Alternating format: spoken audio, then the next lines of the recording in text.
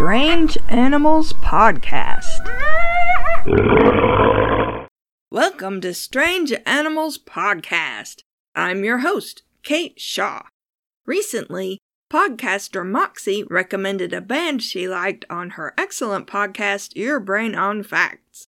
The band is called The Who, spelled H-U, and she mentioned they were from Mongolia. I checked the band out and fell in love with them. Oh my gosh. So not only have I been recommending them to everyone, I also want to learn more about their country. So let's learn about some interesting animals from Mongolia. But first, a quick note. About 6 months ago, I had to migrate the site to an actual podcasting host, since I'd run out of memory on my own site. Well, there doesn't seem to be any point to keep the old site open anymore, since all the podcasting apps I checked appear to have the new feed and everything is on the new website. So in another week or two, the old site will close. I'm keeping the domain name because I don't want anyone else to grab it, but there will be no site there. If you suddenly stop receiving new episodes, please email me at strangeanimalspodcast@gmail.com and let me know what app you use for podcast listening so I can get it updated. In the meantime, if your app gives you the option of entering a podcast feed manually, I've made a new page on the website, strangeanimalspodcast.blueberry.net, where you can copy and paste the feed URL. It's also in the show notes, for this episode anyway. Feel free to contact me if you have any questions or if something isn't working. Sorry that was long and boring, but kind of important. Now, back to Mongolia and its animals. Mongolia is located in Asia, north of China and south of Russia, with the Gobi Desert to the south and various mountain ranges to the north and west. You actually probably know some Mongolian history without realizing it. You've heard of the Great Wall of China, right? Well, it was built to keep out the Mongols, who would ride their horses into China and raid villages. Genghis Khan was the most famous Mongol in history, a fearsome warrior who conquered most of Eurasia in the early 13th century. And while you're thinking about that, here's a short clip of my favorite Who song called Wolf Totem. There's a link in the show notes if you want to watch the official video.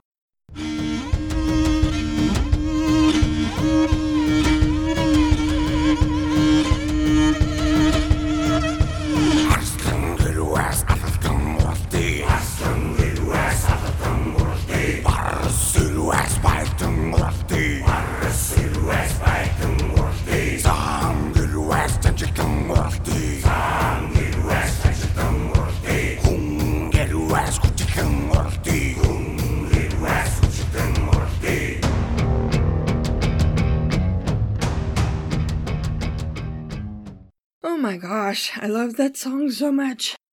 Anyway, Mongolia has short summers but long, bitterly cold winters. Many people are still nomadic, a traditional culture that's horse-based. A lot of Mongolia is grassland, referred to as the steppes, which isn't very good for farming, but which is great for horses. Domesticated animals include horses, cattle, goats, and a bovid called the yak. Let's start with that one. The yak is closely related to both domestic cattle and to bison, and is a common domesticated animal in much of Asia. The wild yak is native to the Himalaya Mountains in Eurasia. It's a different species from the domesticated yak and is larger, with a big bull wild yak standing up to 7.2 feet at the shoulder, or 2.2 meters. A big bull domesticated yak is closer to 4.5 feet high at the shoulder, or almost 1.4 meters. The wild yak is usually black or brown, but domesticated yaks may be other colors and have white markings. Occasionally, a wild yak is born that has golden fur. Both male and female yaks have horns, although the males usually have larger horns with a broader spread than the females. The male also has a larger shoulder hump than the female, much like bison, and males are also larger and heavier. The reason the domesticated yak is so popular in the mountains and in areas where winters are long and cold is that it has long, dense hair with a soft undercoat that keeps it warm. It's also naturally adapted to high altitudes, where there's less oxygen, with large lungs and heart. As a result, it doesn't do well in lower altitudes, and can even die of heat if it gets too warm, since it can't sweat. The yak is domesticated for its meat and milk, to pull plows, as a riding animal, and for its soft undercoat which is combed out in spring and used to make yarn. Even the yak's droppings are useful, since they're mostly undigested plant fibers that burn really well once they're dry, so they can be used instead of wood to build fires.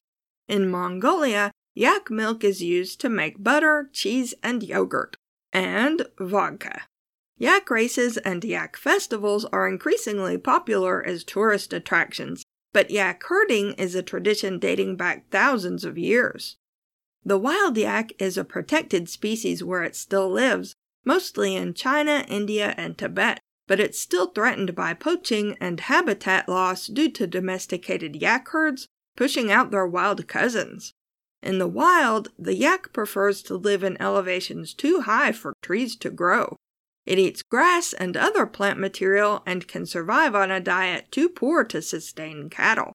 This is because it has a larger rumen and the plants it eats can stay in its digestive tract for longer to extract as many nutrients as possible. It's rare for a domesticated animal to also be endangered, but yak herding in Mongolia is in steep decline, with 70% fewer yaks raised now than there were 20 years ago. There are a number of reasons for the decline. More people are moving to cities in Mongolia since they can make more money there instead of with farming. Some farmers have started raising cattle or yak-cattle hybrids instead of yaks, since cattle and cattle hybrids produce more milk and meat even though they eat considerably more than yaks do. Worse, cloth made of sheep's wool and other fibers is being exported by Chinese farmers labeled as Mongolian yak wool, which has caused the market for actual yak wool to crash. Yak wool is as soft and warm as cashmere, which comes from goats, but yaks are much better for the fragile mountain environment in Mongolia than goats are. Hopefully, increased tourism, including yak festivals, will help farmers make money from their traditional ways of life. Instead of mooing like a cow, the yak grunts, although wild yak are usually silent. This is what a domesticated yak sounds like. Another bovid, this one found only in Mongolia, is the Mongolian saiga. Some researchers consider it a subspecies of the saiga that was once found throughout Eurasia, while others consider it a separate species. It's critically endangered, possibly with as few as 5,000 animals left in the wild, threatened by poaching and by competition with livestock. But the saiga frequently has twins instead of just one baby at a time, which helps its numbers increase quickly as long as people stop shooting the males for their horns. Some people think the horns have medicinal qualities. They don't, of course. The saiga almost went extinct back in the 1920s, but it recovered, so it can recover again as long as people leave it alone. The saiga stands nearly 3 feet tall at the shoulder, or 81 centimeters, and its coat is usually a sandy pale brown in color. In winter it grows a long coat to keep warm. It's also rather stocky in shape compared to other antelopes, which helps keep it warm too. But the main adaptation it has for cold weather is its nose. The saiga has a remarkable snoot. It almost looks like it has a little trunk. Its muzzle is considerably enlarged to make plenty of room for large nasal passages, which warms air before it reaches the lungs and also filters dust from the air. The nostrils point downward. The males have pale-colored horns that can grow nearly 9 inches long, or 22 centimeters, although the closely related Russian saiga has horns that are almost twice that long. The horns grow upward and slightly back. The saiga migrates across the steppes and lives in herds that are sometimes quite large. Another animal that's domesticated but still lives wild in some parts of southern Mongolia and northern China is the Bactrian camel. That's the camel that has 2 humps instead of just 1. Like the yak, the domesticated and wild Bactrian camels are different species, although they're closely related. The wild Bactrian camel is smaller, with a flatter head. A domesticated Bactrian camel can stand up to 7.5 feet high at the shoulder, or 2.3 meters. The wild Bactrian camel is critically endangered due to poaching and habitat loss, although it's protected in both Mongolia and China. There may be only 1,000 of them left in the wild, and some of those are hybrids of wild and feral domesticated Bactrian camels. Since they're different species, offspring of wild and domesticated Bactrian camels are often infertile. A wild Bactrian captive breeding program in Mongolia is underway and has been successful so far. When you think of a camel, you probably think of a hot desert in the sun. Camels of all kinds are well adapted to desert life. The one-hump camel is the dromedary, which is a domesticated animal native to the Sahara Desert in northern Africa and other arid regions. But the 2-humped Bactrian camel is adapted to a different kind of desert, the cold desert. Although it can get hot in the Gobi Desert in summer, winters are long and very cold, but mainly a desert just doesn't get much rain. In the case of the Gobi, what little moisture it receives in winter is mainly from snow and frost, although parts of it also get an average of almost 8 inches of rain in the summer, or 19 centimeters. The wild Bactrian camel, therefore, has to be able to survive without a lot of water. Some people think camels store water in their humps, but the humps are actually made up of fat. Fat is full of water, though, and when the camel can't find any food or water, its body will reabsorb the fat to keep itself alive. If you see a camel with floppy or skinny humps, you know it's not had much to eat recently and has had to use up its fat stores. The wild Bactrian camel grows thick fur in winter to keep it warm in temperatures that can drop to negative 27 degrees Fahrenheit in winter, or negative 32.8 Celsius. But it sheds a lot of the heavy coat in summer when temperatures can soar to 99 Fahrenheit or 37 Celsius. Unlike most animals, it can safely eat snow without risking hypothermia, where the body core temperature falls to dangerous levels. It can also safely drink water that's even saltier than the ocean. It lives in small herds that travel across the desert from one water source to another, since if it stayed in one area, it would soon eat all the food available. It eats any plants it can find. Mongolia has several rivers and lakes, so naturally it has some interesting water animals too. The taimen is a large fish, sometimes called the Eurasian river trout or Siberian giant trout, but it's actually more closely related to the salmon. It lives in parts of Mongolia and Russia, but is threatened by overfishing and water pollution. Until recently in Mongolia, people didn't eat much fish. Plus, the taimen was considered the offspring of an ancient river spirit, so was left alone. These days, unfortunately, not only are more people eating fish in Mongolia, sport fishing has become a big tourist draw. Conservationists are encouraging anglers to practice catch and release to save the remaining population. The taimen grows up to 6 feet long, or 2 meters, and is a vicious predator. It will eat anything it can catch, including smaller taimen, and in fact will occasionally try to swallow a fish that's too big and will suffocate and die as a result. Talk about your eyes being bigger than your stomach, as they say. It lives in swift-moving water, but is sometimes found in lakes. It grows slowly and lives a long time, and there are rumors of it hunting in packs. As a result, it's sometimes called the river wolf. Stay away from anything called the river wolf. That's my advice. It wouldn't be an episode about Mongolian animals if we didn't talk about a mystery animal called the Mongolian death worm. We talked about it once before, way back in episode 10, about electric animals, but that was a long time ago, so let's look at it again now. The story goes that a huge worm-like creature lives in the western or southern Gobi Desert, and most of the time it stays below ground. During the rains of June and July, though, it sometimes comes to the surface. It's generally described as looking like a sausage or an intestine, red or reddish in color, as thick as a person's arm, and as long as 3 or 4 feet, or up to about 1.5 meters. Its head and tail look alike, sort of like a giant fat earthworm, although some reports say it has some pointy bristles or spines at one end. Touching a deathworm is supposed to lead to a quick, painful death, because why would you name something a deathworm if it didn't kill you? Some people report that it can even spit venom or emit an electrical shock that can kill people or animals at a distance.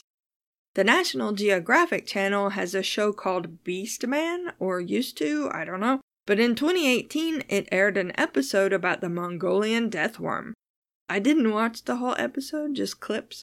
And while they didn't actually appear to find a deathworm, it was interesting. One lady they interviewed who saw a deathworm when she was a little girl said it was about 2 feet long, or 60 centimeters, reddish in color, and its head and tail looked alike. This matches up with what other people have reported. In one clip, the show's host tests the soil moisture content in the southern Gobi and is surprised that underneath the dry surface, the ground is actually quite moist. I'll put a link to that one in the show notes. There are actually earthworms that live in parts of the Gobi, including 2 species described in 2013. The earthworms don't resemble reports of the Mongolian deathworm, but if an earthworm can survive, other soft-bodied creatures can too. That's assuming that the deathworm is actually a worm and not a reptile or amphibian of some kind. The best suggestion for what the deathworm might be is an animal called the Amphisbaenian. I think actually I'm gonna do an episode on the Amphisbaenian and its friends, like super really soon, like maybe even next week. But we'll talk about it here anyway. It's sometimes called the worm lizard, and while it's not any kind of lizard, it is a reptile. Amphisbaenians live in many parts of the world, including most of South America and parts of North America, parts of Africa, Southern Europe, and the Middle East. But since Amphisbaenians live almost all of their lives underground, it's very likely that species unknown to science live in other places. And much of Mongolia is extremely remote and probably not very well explored by scientists. Amphisbaenians resemble snakes, but they also resemble worms. The eyes are tiny and can be hard to spot, and the head and tail look very similar as a result. Many species are pink or reddish in color, although some are blue or other colors, including spotted, which is really cute, and many have scales that grow in a ringed pattern that make it look even more like an earthworm. But they're not big animals, generally only around 6 inches long at most, or 15 centimeters. Also, they're slender like an earthworm, not as big around as someone's arm, and they're completely harmless to humans and other large animals. Just don't be a little tiny animal, they will eat you up with their tiny, tiny teeth. That doesn't mean there can't be a big Amphisbaenian living in the remote parts of the Gobi, rarely seen even by the people who live there. Or, of course, the Mongolian deathworm might be a completely different kind of animal, one totally unknown to science, maybe one that's related to the Amphisbaenian, but radically different in appearance. Or it might be a mythical monster, although there are enough plausible-sounding witness sightings to make me think there's something in the Gobi that looks like a big, fat, red, horrible worm, even if it's not actually dangerous. This is a cryptid that I definitely think might exist. What worries me, though, is that there don't seem to be any sightings from recent times. Only old people report having seen a deathworm, and all those sightings came when they were young. Considering that so many Mongolian animals are endangered, it could be that the deathworm is also declining in numbers, so that fewer of them are around to be seen, even as fewer people are actually living the nomadic lifestyle. Let's hope Mongolian scientists are out there looking for the deathworm, and that they figure out what it is, so it can be protected and studied in its natural habitat. Also, I really want to see one. You can find Strange Animals Podcast online at strangeanimalspodcast.blueberry.net. That's blueberry without any E's. If you have questions, comments, or suggestions for future episodes, email us at strangeanimalspodcast@gmail.com. We also have a Patreon at patreon.com/strangeanimalspodcast if you'd like to support us and get twice monthly bonus episodes for as little as $1 a month. Thanks for listening. And everything is on the new website. Clickety. Quit thumping the mouse around, me. Making noise.